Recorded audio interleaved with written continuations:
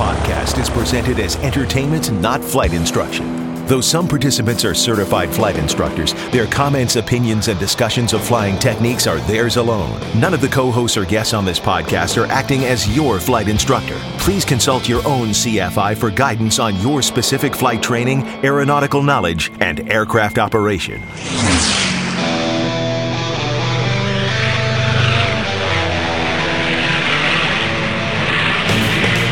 This is the Stuck Mike Avcast, an aviation podcast about learning to fly, living to fly, and loving to fly.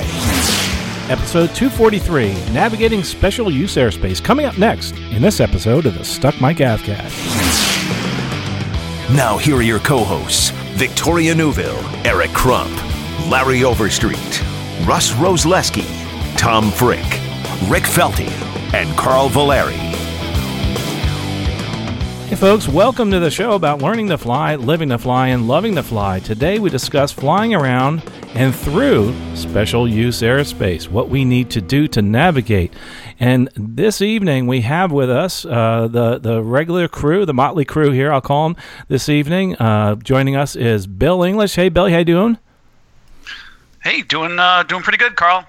Awesome. And we're also trying to get back to normal with Victoria. Victoria, how are we doing this evening? Doing just fine. Awesome. And that was a great interview, by the way, the last podcast. Don't forget to go back and check that out. That was just a great ladies takeover of the podcast. Awesome job on that. It was a lot of fun. Tom Frick is also joining us this evening. Tom, welcome. Hey, Carl. How's it going? Oh, it's wonderful, wonderful. And Russ Rosleski. Russ, good to hear from you again, man. Yeah, it's great to be on again, Carl. Yeah, good to hear everybody here, and I can't wait to get into this topic of navigating around special use airspace. Let's do the pre-flight. Before we get started, just a quick word from our sponsor. This episode is actually sponsored by PlainEnglishSim.com. It's that app-based aviation radio simulator that we discussed in another episode. What they're doing is they're putting out a coupon so you can receive a free scholarships guide. And, of course, the coupon code is Plain English Sim, and you can receive a free scholarships guide gratis of PlainEnglishSim.com. And, by the way, we just updated the numbers on the scholarships guide. We are counting the number we have. I know we always say that we have over 50 million in scholarships. We are about a quarter of a way through counting how many we actually have. We way underestimated. We have over 57 million scholarships, $57 million in scholarships, and 200 scholarships so far. And there's quite a few more that we're counting. So if you're looking to get some money to do some flight training, do some additional training, additional ratings, seaplane ratings, etc., that's where you need to go. Check it out over at aviationcareerspodcast.com. Don't forget to use that code Plain English Sim. News and announcements. Let's move on to that. First of all, I also want to do something a little bit different. Also, write us. Go to stuckmikeavcast.com on the contact page and let us know some of your achievements. So I want to give a shout-out and congratulations to Jonathan Mass and also Skeeter Moreno on obtaining their commercial pilot certificate. Yeehaw, that was great. Good job to both of you. Also, during this crisis, two people that are right here local went over to Winter Haven at Jack Brown Seaplane Base. Congratulations to Justin Gentle and Ashley Tharp on both getting their commercial seaplane pilot certificate. Great job. Wonderful job there by both of you. Now entering cruise flight. Anyway, let's get on to the topic here this evening, and it's suggested by a member of our crew here that wanted to talk a little bit about special use airspace and navigating around special use airspace. And one of the things that we all sometimes have to do is go on cross countries to places we don't know, and we see these different types of airspace that we don't know much about, and they're special use airspace. So we're going to talk a little bit more about that, do a little bit of a deep dive into it, because of the fact that we can get ourselves into a little bit of trouble if we don't actually navigate around them properly. That's for sure. But, one of the things that I think a lot of people ask me is, what in the world is special use airspace? And so we're going to talk a little bit about just special use airspace in this one. So, temporary flight restrictions, et cetera, aside, just special use airspace. And just to go along with basically what they say in the AIM, this special use airspace, SUA some people call it, but I say special use airspace. It's airspace where the activities have to be confined because of the nature of that activity, or there may be limits are imposed on the aircraft that are operations that are not part of those activities. So it's either the people that are in there have to be confined, or the aircraft that are might be inside that aircraft in that airspace have limitations on them. So again, it's airspace wherein activities must be confined because of their nature, or wherein limitations are imposed upon aircraft operations that are not part of those activities. Or in other cases, it could be both of those.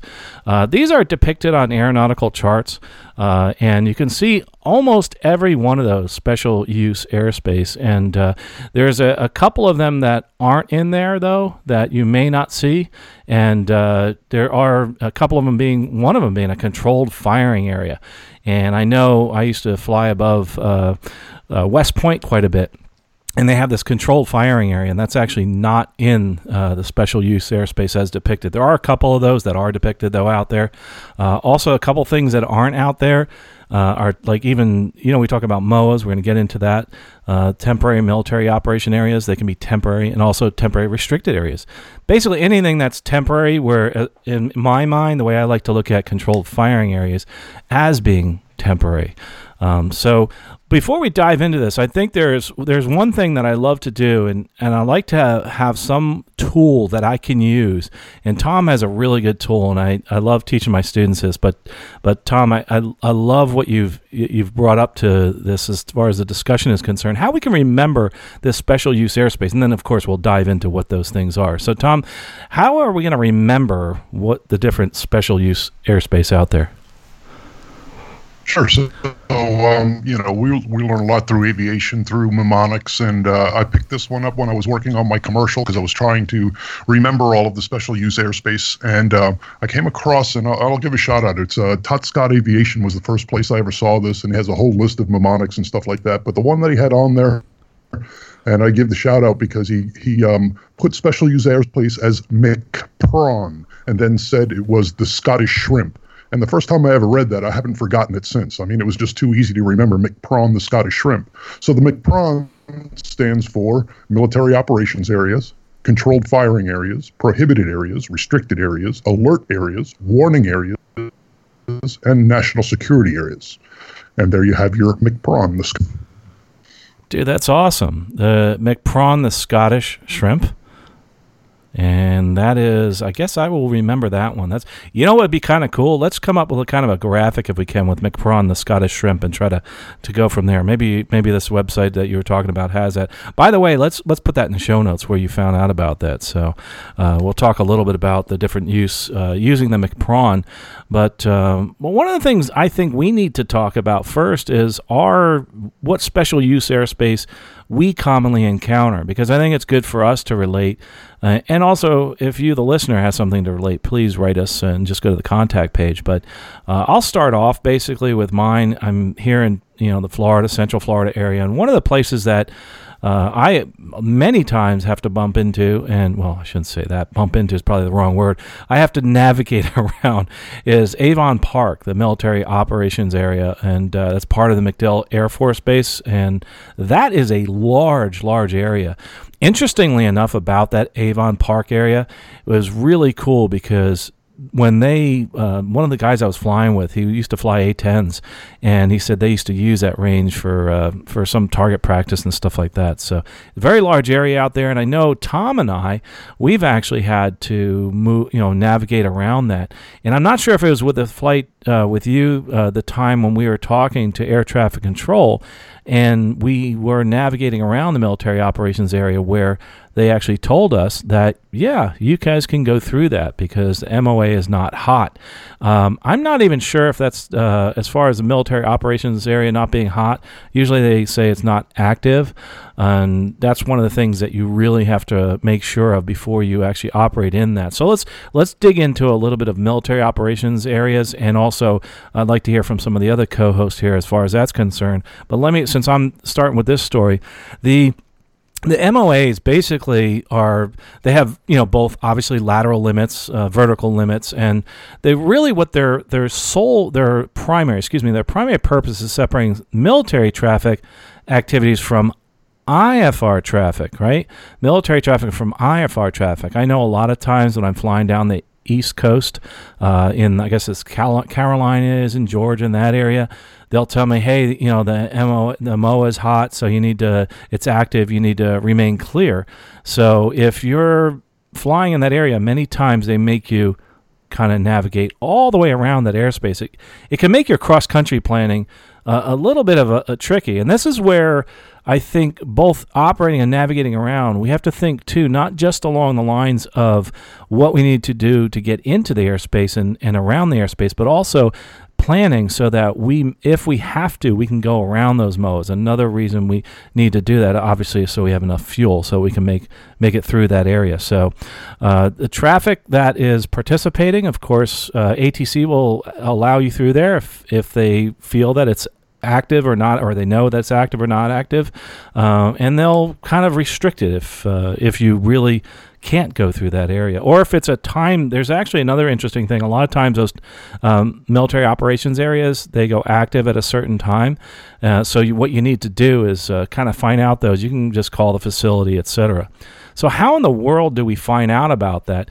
Well, we look on our charts. Now, one thing that's been a challenge for me is now that in the past year I've gotten back into aviation using ForeFlight is what I use, is trying to figure out what those MOAs are. And it's actually fairly simple. It's being able to look at it on the chart by touching it right on my iPad.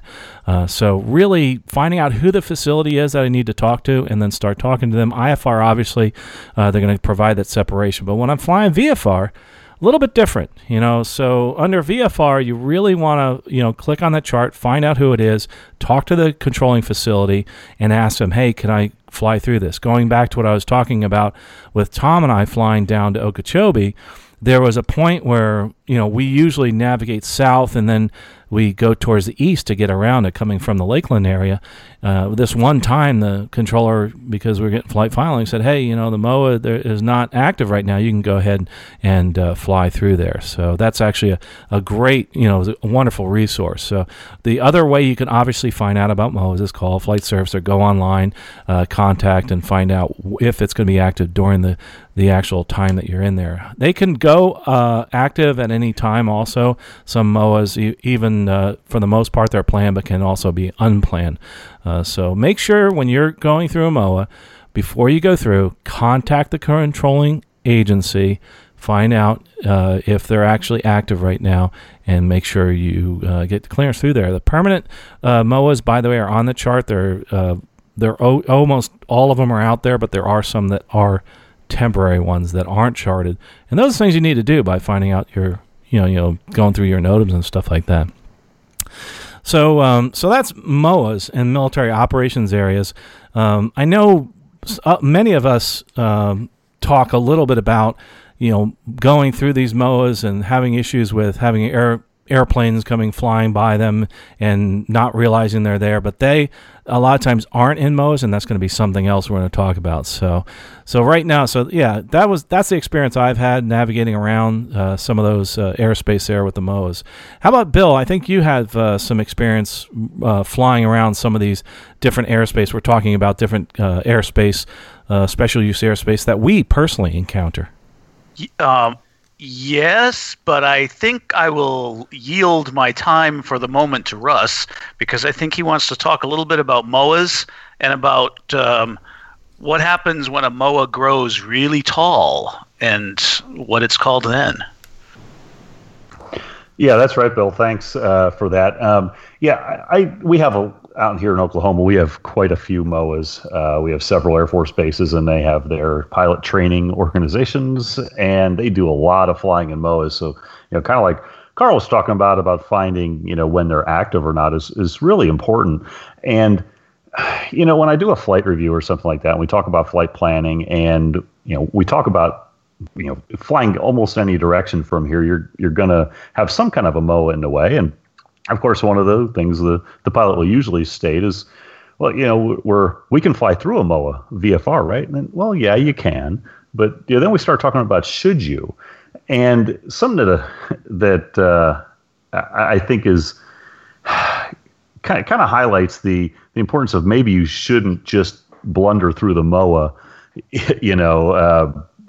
just flying through whenever you want. Like we're allowed to, but maybe it isn't such a good idea if you think about who's using that MOA.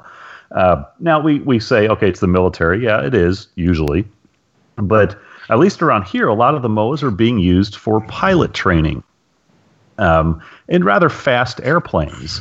So some of the pilots that are in this MOA flying around, that you're flying your Cherokee or whatever through, we're talking, it might be a 24-year-old lieutenant with 100 hours or something flying a supersonic jet on his first solo or second solo or whatever the syllabus is. Well, now I don't know about everybody else, but I'm sure that when I had 100 hours or so, if I was in command of a supersonic jet, my brain would probably still be on the runway when I'm still up in the air, right? So way behind the airplane, situational awareness is probably not as good as it could be.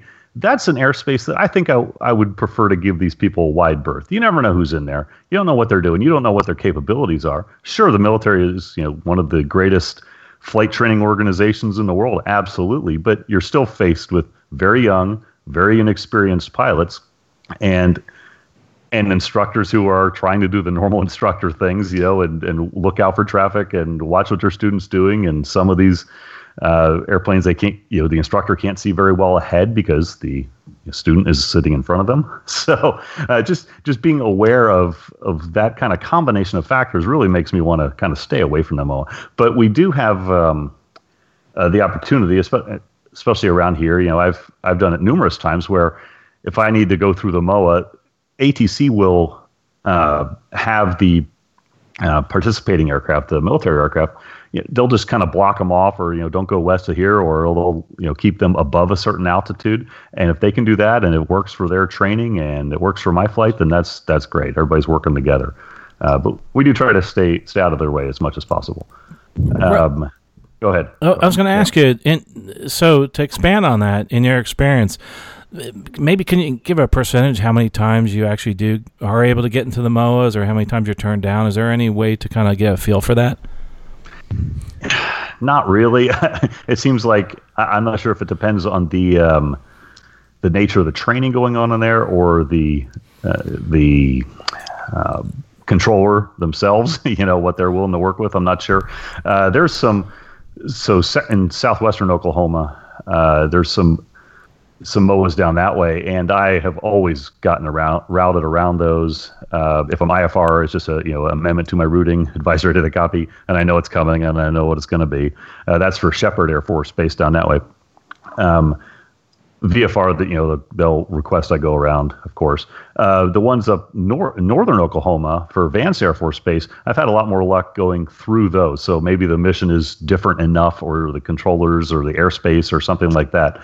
But I've had success. Even if I'm IFR, they won't route me around. They'll say, okay, can you maintain 10,000, and they'll have the traffic stay at 11,000 or above for their maneuvers, and I guess that works out. So that's good. But no percentage. It's really, you can only ask, right, and be denied. Of course, again, if you're VFR, you're able legally to go through the MOA, but if ATC doesn't want you in there, and the guy, the military is doing their maneuvers, maybe it's someplace you don't want to go. But I will say this applies to all airspace. A lot of people, when they first look at the MOAs, they forget to look at the altitudes. They see this giant MOA in the way. Oh, I got to go around this MOA. Well, maybe not. If you're flying in a 172 or something, you're planning your flight at 4,500 feet.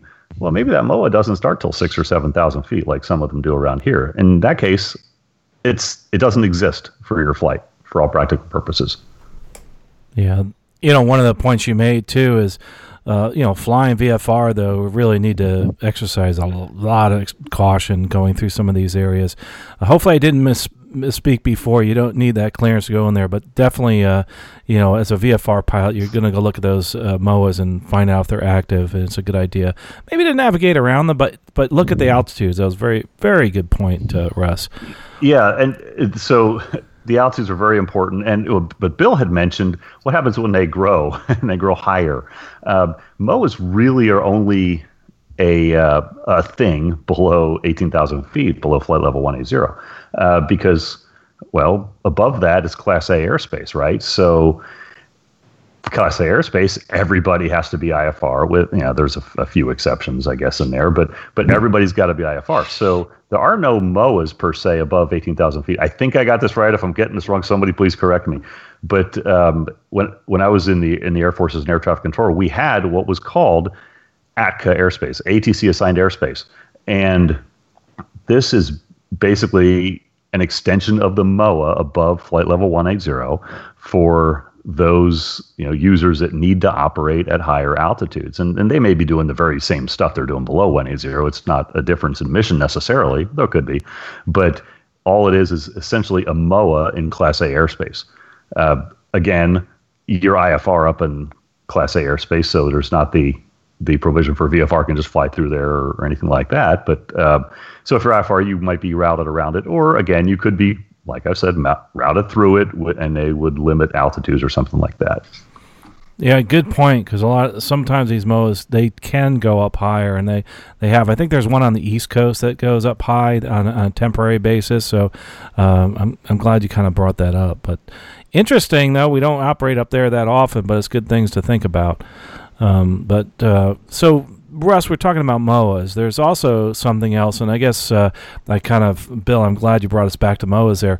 One of the things that we have to look at, too, are restricted areas, and I know that, Bill, you fly around at quite a few of those, don't you, where you're located? Yeah, that's true. I'm actually in both my locations. Up here near DC, we've got a lot of restricted airspace nearby, and of course, near where you are in Florida, there's tons of restricted areas as well. So there's a little bit of a difference that people need to understand between the restricted areas and MOAs, and Russ hit on it a little bit. The MOAs, which are charted on your sectional in the magenta, the darker, the reddish shading. And they can be all different sizes and shapes, and that indicates to you could be three-dimensional, right? As Russ said, you might be able to go over it or under it. They might be different chunks in it. But a VFR aircraft can go through it. May not be the greatest idea in the world, but legally you can go through it because of the activity is not so dangerous that they don't allow you to do that. Now, a restricted area would have a different type of activity that nobody can go through, IFR or VFR. You're going to get routed around it if you're IFR, and you definitely have to avoid it if you VFR. You can't stray inside that at all. And they can get very complicated. One area, just as an example, I would fly around quite a bit here. We used to have a site down in St. Mary's, Maryland. It's down on the peninsula of Maryland, southeast of D.C., and that airport's very close to a very complex restricted area surrounding the Navy Pax River test site, where they test things like F-35s. And the approach to the westerly runway at St. Mary's butts almost right up against the edge of that restricted area.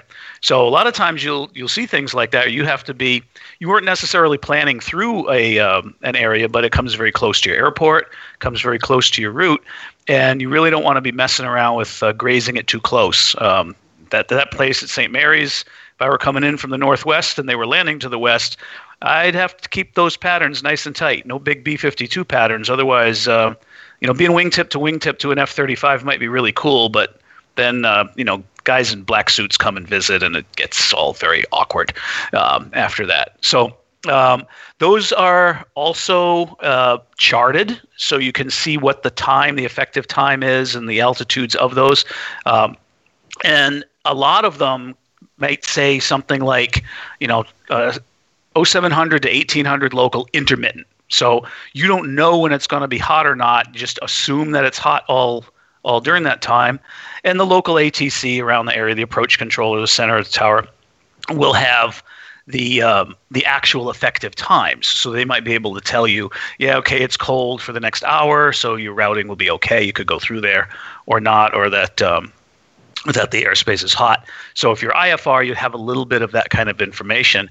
But the FAA controllers can't do much about the activity that's in there. They basically are told It's hot from this altitude to this altitude, from this time to that time, and that's pretty much all you're going to get. They might be able to talk to each other in the case of an emergency. Could ring in the line and say, "Hey, emergency! This guy's deviating for weather and is going to go into the restricted area." Be super careful with that because it might take them some time to scramble around and move whatever fast movers or whatever's going on in that restricted area out of the way, and vice versa. Sometimes a military airplane might spill out of there, and those folks have to tell the FAA controllers. They call it a spill out, and same kind of thing, scramble everybody out of the way when that sort of thing happens. But those are pretty serious type of airspace is the restricted area. This very similar airspace that it's somewhat like a restricted area and somewhat like a MOA is the warning area, which is pretty much the same kind of thing, very hazardous type of activity to civilian aircraft, but it's outside the limits of the United States, and that's what's called a warning area. You'll see those established out over the ocean. Same kind of thing. Can't fly through there IFR because there's not really any control over it. You're out over the ocean. You could theoretically go through there VFR, but you really don't want to. Because it's not in the United States, the FAA doesn't have the regulatory authority over it. That's the difference between with the warning areas. But that's also can be very hazardous activity, fast-moving aircraft. Usually, the aircraft carriers do their work in warning areas, such like that. So you really don't want to be messing around with that. But those are generally off the shore, well off the shore, where typically we're not going with our small aircraft. Although the airliners do have to worry about it when the warning areas are hot. The going up and down the East Coast routes. That's hard to say. From the Northeast down to Florida, you go offshore, and there's big chunks of warning airspace out there that the airline guys do have to worry about. So that's the restricted areas. Gave one example like that. Again, keep careful eye on them. They can get very complicated, 3 dimensions, lots of little chunks in there. You might see, restricted area, 123, 123A, 123B, 123C, all little chunks of the same thing with different effective altitudes and what they're doing. And those are charted with the blue hashed lines and can be in all sorts of different shapes and sizes. I'm glad you brought up the warning areas, by the way, because interestingly, that goes out way out over the water. I know at my job, we fly around those, and you're way out there, and you don't even have any no VHF communications. They go very, very far out, and it's tough to navigate through them sometimes. You can get clearance through some of those spaces because of the fact that there's some weather, but in general, they're ginormous. Like you said, on the East Coast, the warning areas, and it's quite a bit of navigating to get around those. There's a lot of extra gas, that's for sure. Mm-hmm. Victoria, I know in your area you're not very far from our friend Bill here, but you do have some somewhat unique airspace where you are. I think in a large prohibited area. I can't remember what it is, but tell us a little bit about that and what in that area what you need to do to fly around that. Yeah, Frederick Airport is kind of squeezed in between 2 very special areas. One is the special flight rules area surrounding DC, and the other one that actually is probably the most confusing for people and the one people tend to nick the most is P40, and that's a prohibited area over Camp David. And P40 is just about 5 miles, and it goes up to 4,999 feet. But on top of it is a restricted area going all the way up to 18,000 feet. And that's a good, we have markers. We know where to avoid that, when to avoid it. However, when the president is actually visiting Camp David, it changes, and restricted area 4009 actually gets bigger. And it just hits just outside of Frederick airspace, and it actually goes over a little bit of Hagerstown Airport. And if you don't check your NOTAMs or call flight service before going, it's really easy to enjoy your flight and not realize that, hey, restricted area 4009 is a lot bigger, and you could be nicking an area that an F-16 will say hello to you very shortly. Victoria, how do you mitigate that risk to make sure you don't bump into that airspace?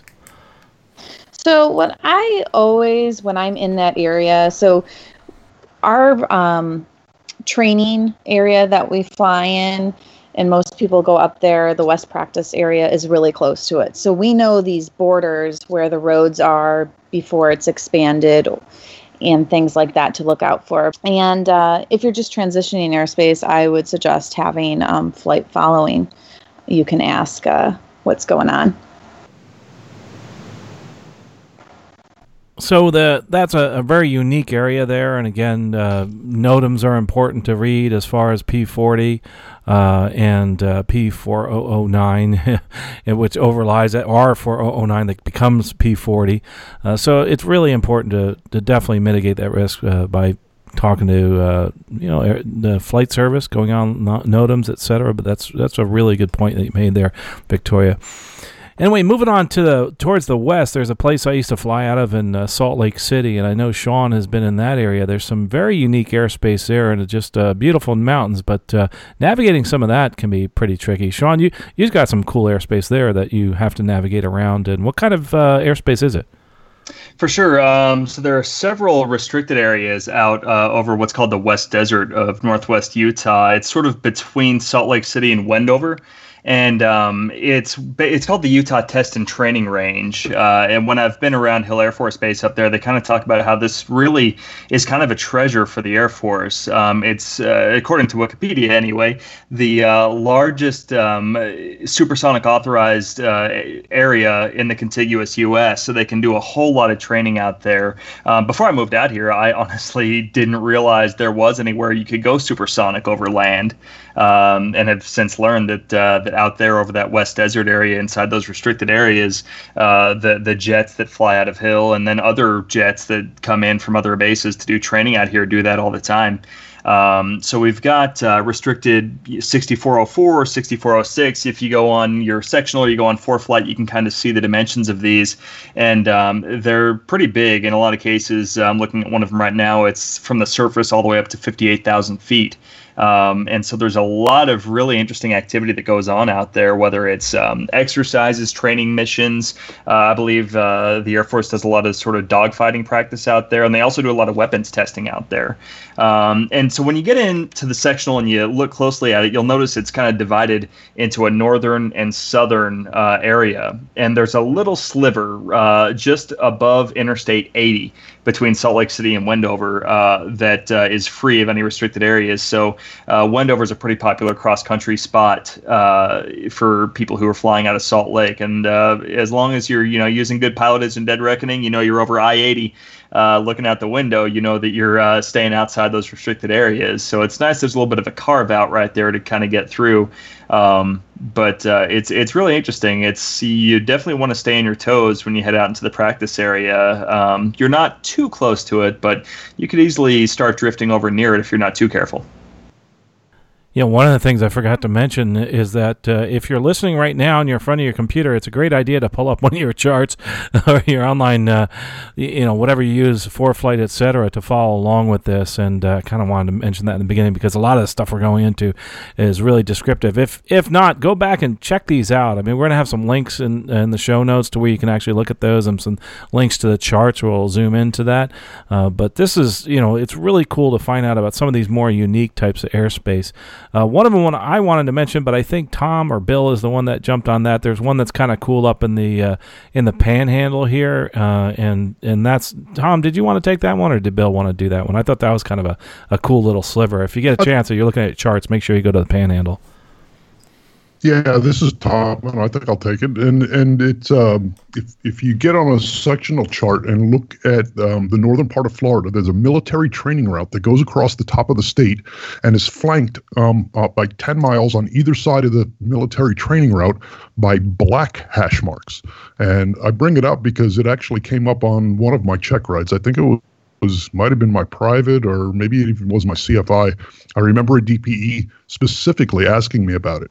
Now, it's marked on the edge of it only as a special use military or a special military activity area. and you're supposed to contact Gainesville Radio and get information about it. The corridor is not very high up off the ground. It actually goes like only between 3,000 and 5,000 feet, or 3,000 and 6,000 feet, most of the way across it. And it literally goes all the way from the Atlantic across the top of the state and out into the Gulf of Mexico. And they basically use this as a corridor, as a military route to get from the Atlantic out into the Gulf. There was a rumor at one time that, I have no idea if there's any validity to it at all, but they said they were using it to practice chasing missiles. They would shoot them off from a ship out in the Atlantic and shoot them across the state and out into the Gulf and send jets after them to chase them down. It sounds like good media to me, but either way, I know I've talked to several pilots that have been stopped before, that they were at a certain altitude and ATC has asked them to hold up, that they couldn't let them cross over it because there was activity going through there. And they made them wait for a little while, actually put them in a little holding pattern, and then released them to go through. So, and it's just an odd one. And it's odd because it has those black hash marks. And other than the box stating that it's a special military activity area, there's no other information about it. And they can find that again on their sectional charts where? That's in I believe it's part of the Jacksonville sectional. It's at the upper part of the state of Florida. Cool. That's, I wish we had some video or pictures here, but again, we'll have some links in the show notes. That's pretty cool. I think, Bill, now, did you have another one you want to mention before we move on to the next thing? Well, sort of to piggyback off of Tom's special use there, we were looking at that. It's, I think, Tom, this one is drones, not your DJI Phantom drones, but big, serious military drones go through this one. And it is true. Tom mentioned a military training route. That's kind of what I wanted to piggyback on off of here. Those can actually be used for missiles. I remember many years ago, when I was up north, there was a route used for cruise missiles in Maine. Naturally, the seaplane pilots were not real thrilled about that, and that was kind of a controversy. But military training routes are the little skinny black lines that go through various areas like that. And as Tom mentioned, there's one right through the center of that thing that goes across Florida. But they're all over the place, crisscrossing the country. Very fine gray line on your chart with the letters either IR for instrument or VR for VFR, military training route.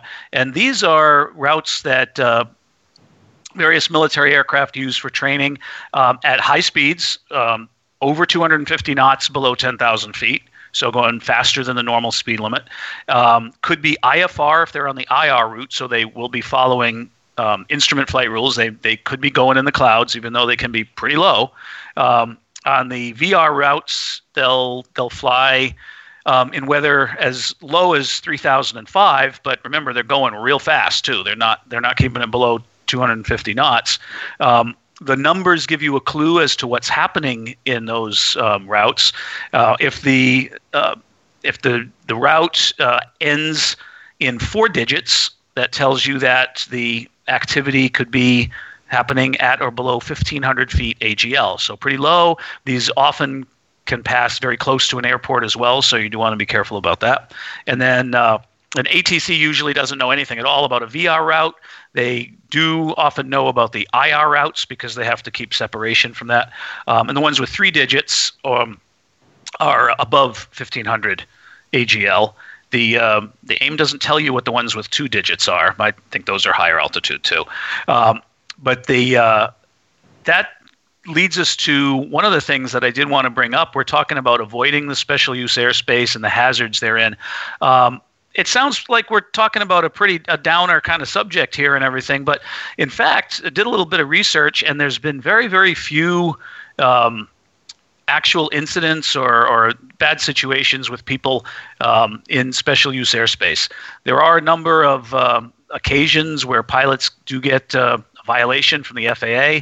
A study back a while ago, over 10 years ago, not too long after 9/11, showed something like 1,000 violations of special use airspace a year. But fortunately, very, very few actual incidents or collisions between our general aviation aircraft and military aircraft. But a military training route was involved in one that I just made a note of down in our area in Florida, not far from Sarasota, back in 2000, a flight of F-16s entering a military training route. They were descending into it and maneuvering and getting ready, collided with a Cessna operating VFR down southeast of the Sarasota area. So it does behoove us to be very careful around these areas, pay attention to them. I do put a link in the show notes for the full accident report on that, and it's discussed a lot of different factors, that the limitations on what the pilots and the fighters could do, obviously limitations on what anybody in the Cessna can do. Honestly, if you're moving along at Cessna speed and somebody says an F-16 is coming at you, there's not a whole lot you can do. All right, it's like saying, "Here comes a bullet." But there was a lot of good lessons in there that I think people can take away from that. Not the least of which being very aware of those kind of airspaces, whether they're the routes or the big blocks like the MOAs and restricted areas we've been talking about. Many times those routes connect those areas. And, exactly. And look at them all between. I think that was one that was between the MacDill, both MacDill Air Force Base and the MacDill restricted and MOA. So that's actually one of those. I love that you brought that up because it makes us feel a little more positive about the fact that there's not too many really bad incidents that happen. One thing that is bad that can happen that is to us personally as far as our certificates are concerned, especially when you bump into things like prohibited areas. And many of us may not realize that they're out there. So I highly recommend people really looking at their charts and making sure that prohibited area could grow into a much larger one, just like Victoria said, similar to a prohibited area near where I used to live in Texas. It actually grew rather large. And one of my friends flew into that one. I also have a friend that flew over the White House accidentally. And in both of those cases, every time you hear about that, it wasn't not an accident, etc. But you do have those people that Bill talks about in those dark suits. They come to your house, they visit with you, they have a long talk, and then the next person that comes up is the prohibited area restrictions where your license is taken away. Those are usually it's some kind of security they'll come see, and then the next thing's the FAA. And in both those instances, actually I know with 3, they took away all their licenses, had to start over, and one was a commercial pilot, one was an ATP, and they had to go back and get their private license and back again. So not to be too much of a downer, but please, if it's a prohibited area, any kind of airspace, be careful out there, and not just only for your safety, but also for your certificate, of course, in flying in and around those areas. Going back to all the different special use airspaces, I know we've talked about some really cool little examples, and I really highly recommend you going and taking a look at some of those. But the control firing areas, I know I mentioned that before. They're usually not charted on there, and it's really one of the things that we need to look at is making sure that when we do, fly through these areas, we kind of know they're there. It's nice to know, but they're on the ground with radar and people physically looking to make sure that you're going to be safe there. So anyway, and moving on to some of these others out there, it's really, really cool. But and Bill, going back to what you said as far as the airspace is concerned, I think it was your point, is when you're getting close to these airspaces, give it a wide berth. I know we talk about ADS-B and then our GPSs being a lot more accurate. Well, at times we do get too close and we bump into airspace and we get a phone call, and that's something we don't want to have happen. And I know, Russ, I think you were going to bring this point up as far as airspace, and I know Bill talked about it, but as far as you're concerned, what do you do to mitigate that problem where we kind of cut it close? Well, so the problem is one of technology, really, and we all have iPads, with GPS, and it's given us allegedly 5-meter accuracy and this kind of stuff, and we've got our panel-mounted GPSs, and it's got the restricted area or the prohibited area, whatever shown on it. And so what do? We rubber band our route so it just grazes the edge of that prohibited area or restricted area or warning or whatever. And, we're looking at our map. Hey, I'm clearing it by, 1,000 feet or something like that, right? So I'm good. So then we go flying our way. And then later we get, called by ATC or whoever the black suits show up or whatever you were saying. Why? Well, yeah, that's great. We may have 5-meter accuracy on our GPS or whatever, but who is really making this call? Well, it's somebody with, ATC, or it could be, one of the other government departments that are, providing, security and such. So think about an ATC radar, right? They might be looking at 40 miles, 50 miles, 100 miles of airspace, and your dot on that scope might be a mile wide. And here you are trying to skirt, 500 feet away from this restricted area. Your big dot on that scope goes right through the restricted area, and you're going to have to then try to prove that you weren't in it. That's a hard sell. I would not try to cut it that close. Go out a couple of miles at least, so you don't have that kind of a problem. Again, this is one of technology. Yeah, maybe you weren't actually in there, but it's sure going to look like you were. And that's actually a great point. And, that actually happened to my friend in the prohibited area in Texas. He was like, no, on my chart, I was like right near the edge. I was like, yeah, that's the problem. You were right near the edge. We wound up flying together for many months because of that. I loved flying with him, but it was because he couldn't fly for many months in his airplane that he just purchased because he did exactly what you were saying. And it is a technology issue, isn't it? It really is. How wide is the line on the chart, right? Right. So, yeah, don't cut it that close. No, that's for sure. I think one of the ones, as far as areas are concerned, that we didn't talk about, I love that McPrawn thing, I think was the last one, is the areas that actually we're requested to stay out of there, but we also can be mandated to stay out of, and that's called those national security areas that are can be depicted or not, but they're usually asked to not fly in those areas, but there is the possibility that the government can say, yes, you cannot fly in those areas, and they can do it but through regulation, and you definitely, again, all this stuff we're talking about is going back to NOTAMs. Make sure you check your NOTAMs, talk to the controlling agencies, etc. These can pop up at any time. Usually they don't, right away, but you usually know about them. But sometimes they do, very, very rarely. I mean, it's gotten a little bit better since 9/11, where those have been popping up very quickly. But national security areas, control firing areas, and all those different. And if Tom, if you don't mind, could you go back to that acronym that you said again and kind of review that so to make sure we got through all of them? Your Scottish shrimp or whatever it was. McPrawn is the military operations areas, controlled firing areas, prohibited areas, restricted areas, alert areas, warning areas, and national security areas. And I think we've covered all of them except for the alert areas. I don't know that we spent too much time on those, but they're basically just areas where they'll give you an alert.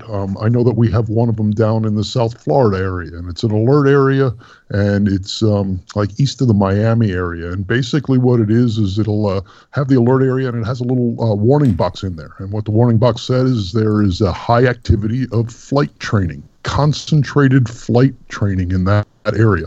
And it's an area where you need to really pay attention because there's a high concentration of student pilots in that particular area. So, but I think we covered all the rest of them. Cool. And by the way, we kind of didn't mention this as far as the special use airspace. It's in the AIM, Chapter 3, Section 4, and we talk a little bit about all those. So go back there and review it, and it talks a little bit about that. Also, another really cool thing that I think you should go check out is in one of the FAA orders, and I can't remember, it's 7,000 something. It talks a little bit about the special use airspace and some of the different controlled firing areas and all. It's kind of fun to go through that if you're really bored, you're not like you can't get to sleep at night, I guess. You can see all the different ones that are depicted throughout the United States, and I always like to kind of go through there and look at who is the where's the president, that kind of thing, and where are the past presidents, because a lot of times there's a lot of prohibited areas that are circling those towns, and we kind of were playing this game the other day, try to figure out who's there and why it's a prohibited area, that type of thing. So really neat stuff, guys. I think this has been terrific talking about special use airspace. Again, we need to review that in our aim. I think one of the things that's most important, I've been hearing from everybody here, is talking about, give it a lot of room, a lot of room as far as any type of airspace, not just special use airspace, but any type of airspace, because as Russ said, it's technology is our friend, yes, but it also can lead us down a path that could get us into a little bit of trouble. So terrific topic here. I think we've covered most of this. I think there are some other different things that we could talk about as far as different cases, etc. We're going to have some of those in the show notes. Bill, I was wondering, we do have a couple. Are there in the show notes? Maybe you could tell us a little bit about some of them. We don't have to go into a deep dive, but maybe kind of summarize a few of them. Sure thing, Carl. Like I said, we there's about 1,000 violations of special use airspace a year, but only a few have turned into anything catastrophic. But there's some good learnings there in military-civilian conflicts. I mentioned the Sarasota collision back in 2000. There's another collision in South Carolina, a town called Moncks Corner, South Carolina, a few years back. Again, an F-16 and a Cessna. There's a final report on that that's out as well. Some communications issues with air traffic control involved in that one, and there's a link there to the final report that you can all look at. One that did somewhat involve special use airspace down in Russ's neck of the woods in Oklahoma between an air tractor crop duster aircraft and a T-37 that was transitioning back to an MOA, I believe. And again, the full report's linked there. And a very tragic one from many years ago, back, I want to say in the 80s, an F-4 Phantom and a Beech Baron off the coast of North Carolina had to do with the Air Defense Identification Zone and some other airspaces off there. And again, breakdowns in communications as to just who was doing what. So, we put these out there so that that's the whole reason that they exist, is so people can kind of glean some lessons out of them. And so you can see what does happen when it can go wrong. So those will be linked there for you. In all of these, Bill, I noticed a trend. It's some really, really fast aircraft, colliding with some pretty slow aircraft. Yep. Yeah, absolutely. And there seemed to be a common theme in a number of them, too, about just communications, knowing what's going on around you. So I think you can learn a lot from that. Yeah, and I appreciate you putting those in the show notes for us, and that's been really awesome. And some of these things are really great tools for us to learn from. And I think these are the type of things that we need to do, is go back and think about those. And one thing I'd like people to do, if you could, write to us, go to our contact page, tell us a little about some of the unique special use airspace you have in your area, and maybe some of the things you can learn from what we talked about, what you might do a little bit different when you're operating around special use airspace. Hopefully you'll give it a wide berth, and also make sure that you contact the controlling agency and make sure if it's hot or not, especially with those restricted areas. Because many times the military operations areas are next to restricted areas, that also those restricted areas can be next to prohibited areas. So look closely at that chart. That's really, really important. Well, guys, it's been a great discussion, and we could talk for hours about the different types of special use airspace, and I hope you, the listener, have been able to follow along maybe with your charts. I should have mentioned that in the beginning, maybe to pull out your charts and stuff like that, but this has been a real good learning experience for all of us. I love the McPrawn thing. I don't think I've ever used that before, but I am definitely going to start using McPrawn, the Scottish shrimp. I just can't get that out of my head. Thank you very much, Tom, but I will definitely be using that with all of my students. So that's good. Our picks of the week. Let's move on to our after landing checklist and the picks of the week. So let's see, picks of the week. I'll start off with the first pick of the week. There's this organization that I joined, which I absolutely love reading their magazines. You can ask my wife, because every time that magazine comes in the mail, I'm reading it from start to finish, and that is the magazine written by the Piper Owner Society, piperowner.org. Even if you're not somebody that owns a Piper, you probably have flown one or you're doing training in one. You don't necessarily have to own the Piper to be part of that, just like the Cessna Owners or the Cirrus Owner Society organizations. Those are great organizations because they actually get into some deep dives within different systems in your aircraft or operational procedures.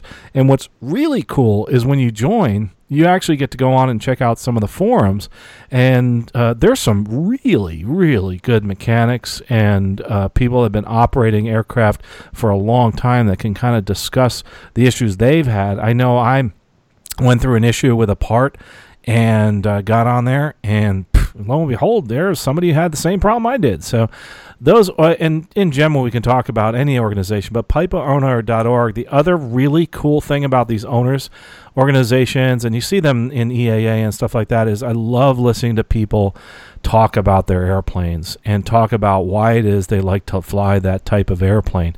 And I'd like to do a little bit more of that on the podcast too. It's just fascinating to listen to those stories. So again, my pick of the week is piperowner.org. Go check it out. Think about joining. You'll learn something, that's for sure, and be entertained.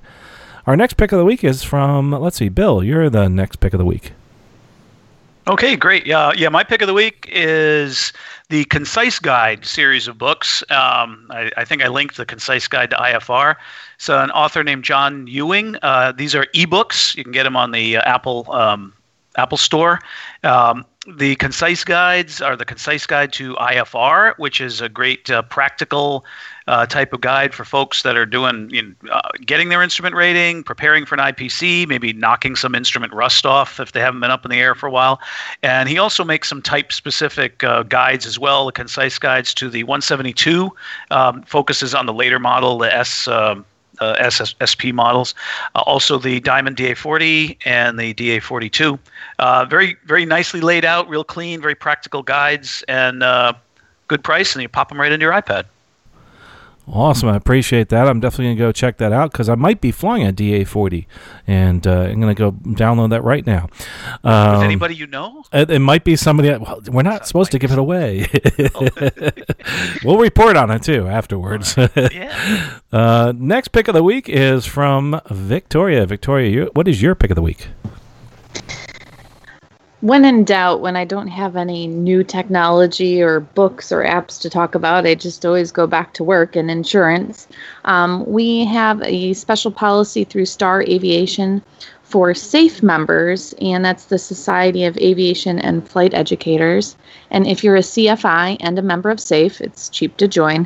You can apply for a special policy that covers you for physical damage to non-owned aircraft that you instruct in.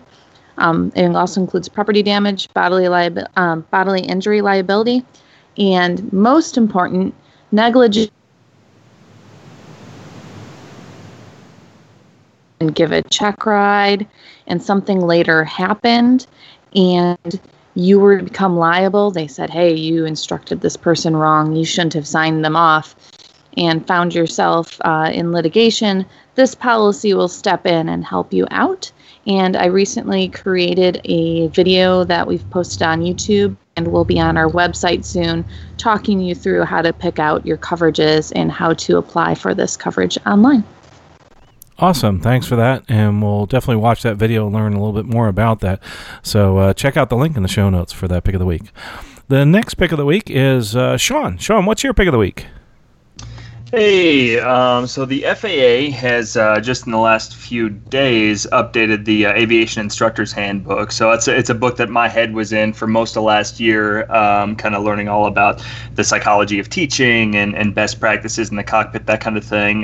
They've just put out a new version. I actually haven't been able to get through it and see what's changed yet, but I'm looking at a release from General Aviation News, and they say that it incorporates new areas of safety concerns, technical information not previously covered, such as referencing the Airman Certification Standards alongside the PTS, teaching practical risk management during flight instruction, and also information for remote pilots. A whole lot more people are getting that remote pilot certificate these days, and there are all kinds of courses popping up, teaching drone pilots, that kind of thing. It's getting to be a big deal in a lot of different industries. So I guess it's going to be a thing to see how best to teach those people who are kind of joining in a different kind of aviation. So it looks like it's already up on the FAA's website, and according to GA News, it's going to start shipping later in June of 2020. So whenever you hear this may be after that, but something to look for.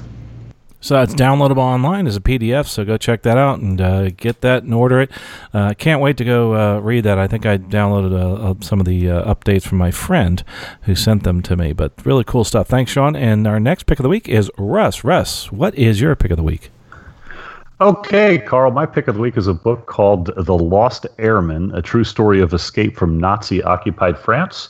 The author is Seth Meyerowitz, and this was a story, he wrote it about his grandfather, who was it's been a few weeks, that's like 10 books for me. It's been a few weeks since I read it. Let me make sure I get this right. So he was a flight engineer and gunner on a bomber in World War II, and the airplane got shot down, and he parachuted, and he managed to successfully escape and evade capture over occupied France, or throughout occupied France. And so there was a lot of involvement with the French resistance movement, which I had heard of, but really didn't know much about. So for me, this was a fascinating book. Lots about what the French resistance was doing during World War II. I mean, you just can't believe some of the things. It's like a movie. I mean, pretending he can't speak. So when he's asked questions by the Germans, he doesn't give himself away that he's an American, and, hiding out in people's attics and being transferred at night in trunks of cars, and, just all this kind of stuff is just fascinating. I don't know a whole lot of, this is basically the first book I've read about this type of thing. So I did see some comments where maybe some of the history and the geography wasn't exactly correct. But like I said, the crew member's grandson was the one writing it, and he was basing it all off interviews with people he was still able to find that either knew his grandfather as he was evading, or were told stories by their parents and that kind of thing. So really a very interesting story, a good book, and highly recommended. Again, it's called The Lost Airman, a true story of escape from Nazi-occupied France. Well, thanks again, Russ, for that unique pick of the week. Of course, it's a book, and this is really interesting. Yeah, you're a voracious reader, and I think that's so cool, Russ. And I love the books that you recommend. They are terrific. Except I'm just spending all this money buying all of them. But you're getting behind. I am getting. There are public libraries around. Yeah, they're all closed right now. No, I guess they're opening. But yes, I love to have them on my Kindle too, and I love being able to read them wherever. But some terrific books, and this really looks like a pretty darn awesome story. So thanks again for that, Russ. Our next pick of the week is Tom. Tom, what is your pick of the week? So yeah, I was, privy to the topic of this podcast tonight before we aired it. So, it got me to thinking about special use airspace, and I think we mentioned this in our conversation of finding this information of whether something's hot or not through sua.faa.gov. That used to be, before I had ForeFlight, the only way that I could find those different things. And what was cool about this, when you get to the site and see the map of the country, you can look on it. But on the right-hand side, they're kind of small, but there's this area over there that says map layers. And when you click on that, you can actually go on there, and there's different places where you can click on there to see when active areas are going to be. In other words, it'll tell you ones that are active right now, ones that are going to be active in less than an hour, from 2 to 4 hours, 4 to 8 hours, or 8 to 24 hours. And you can even highlight all the ones that are not scheduled, and it brings up all of them in the country. And it's a very interactive way to go through and look and see where special airspace is and how it's going to be used, or at least the way that they're planning it. That's not to say that they don't have the option to pop one up occasionally. So, checking with ATC and going through and doing your due diligence as you're flying the airplane is still the best way to go. But this really gives you a good idea. And it was the old-fashioned way of doing it before I had ForeFlight, and it showed me all this stuff, and I could go to, planning views and all sorts of stuff that showed me what was hot and what was not according to what information they have. So that special use airspace through the FAA is still a pretty handy tool if you start drilling down into it and really using it as effectively as you can. So that's what I'll pick as a pick of the week. Oh, thanks, Tom. I love how you say the old-fashioned way. The old-fashioned way is when we went to visit the flight service station and talk to a briefer, tell us a little bit about the special use airspace. But it's amazing. Now we're talking about links as being old-fashioned. It's just amazing how far technology has come, that's for sure. Thanks again for that. And thanks, everybody, Bill, Victoria, Sean, Russ, Tom, and everybody else here at the Stuck Mic Avcast. Really appreciate you listening. And don't forget to check out some of those other episodes that we had here, doing deep dives into some of the things that we talk about as far as learning to fly, living to fly, and loving to fly. The other thing I forgot to mention, too, is our YouTube. We're trying to consolidate a lot of our YouTube videos. We'll have a link to what Victoria talked about and trying to share more of those. Easy. Go to StuckMicAvcast.com, click on YouTube. Please visit our sponsor of this podcast, PlainEnglishSim.com. They're the app-based aviation radio simulator. You can learn both VFR and IFR communications on there. Use a coupon code that was given to us by them. It's Plain English Sim for a free scholarships guide, so you can maybe get another rating, etc. over there at aviationcareerspodcast.com. Click on the scholarships guide there. And all the different links and everything in the show notes will be here on the website at stuckmicavcast.com. I highly recommend, and my call to action for you is to go out to your charts right now, go out to your local area, try to find some special use airspace, and figure out how you navigate through there, but also try to find something unique, some type of special use airspace you don't know about. Research it, find out more. If you got a question, of course, you can send it in to us here at stuckmicavcast.com. Click on the contact button, and we will try to answer it right here on the show. Well, folks, this has been really a terrific show, and I can't wait to talk to you again next episode. Safe flying out there. We'll talk to you again soon.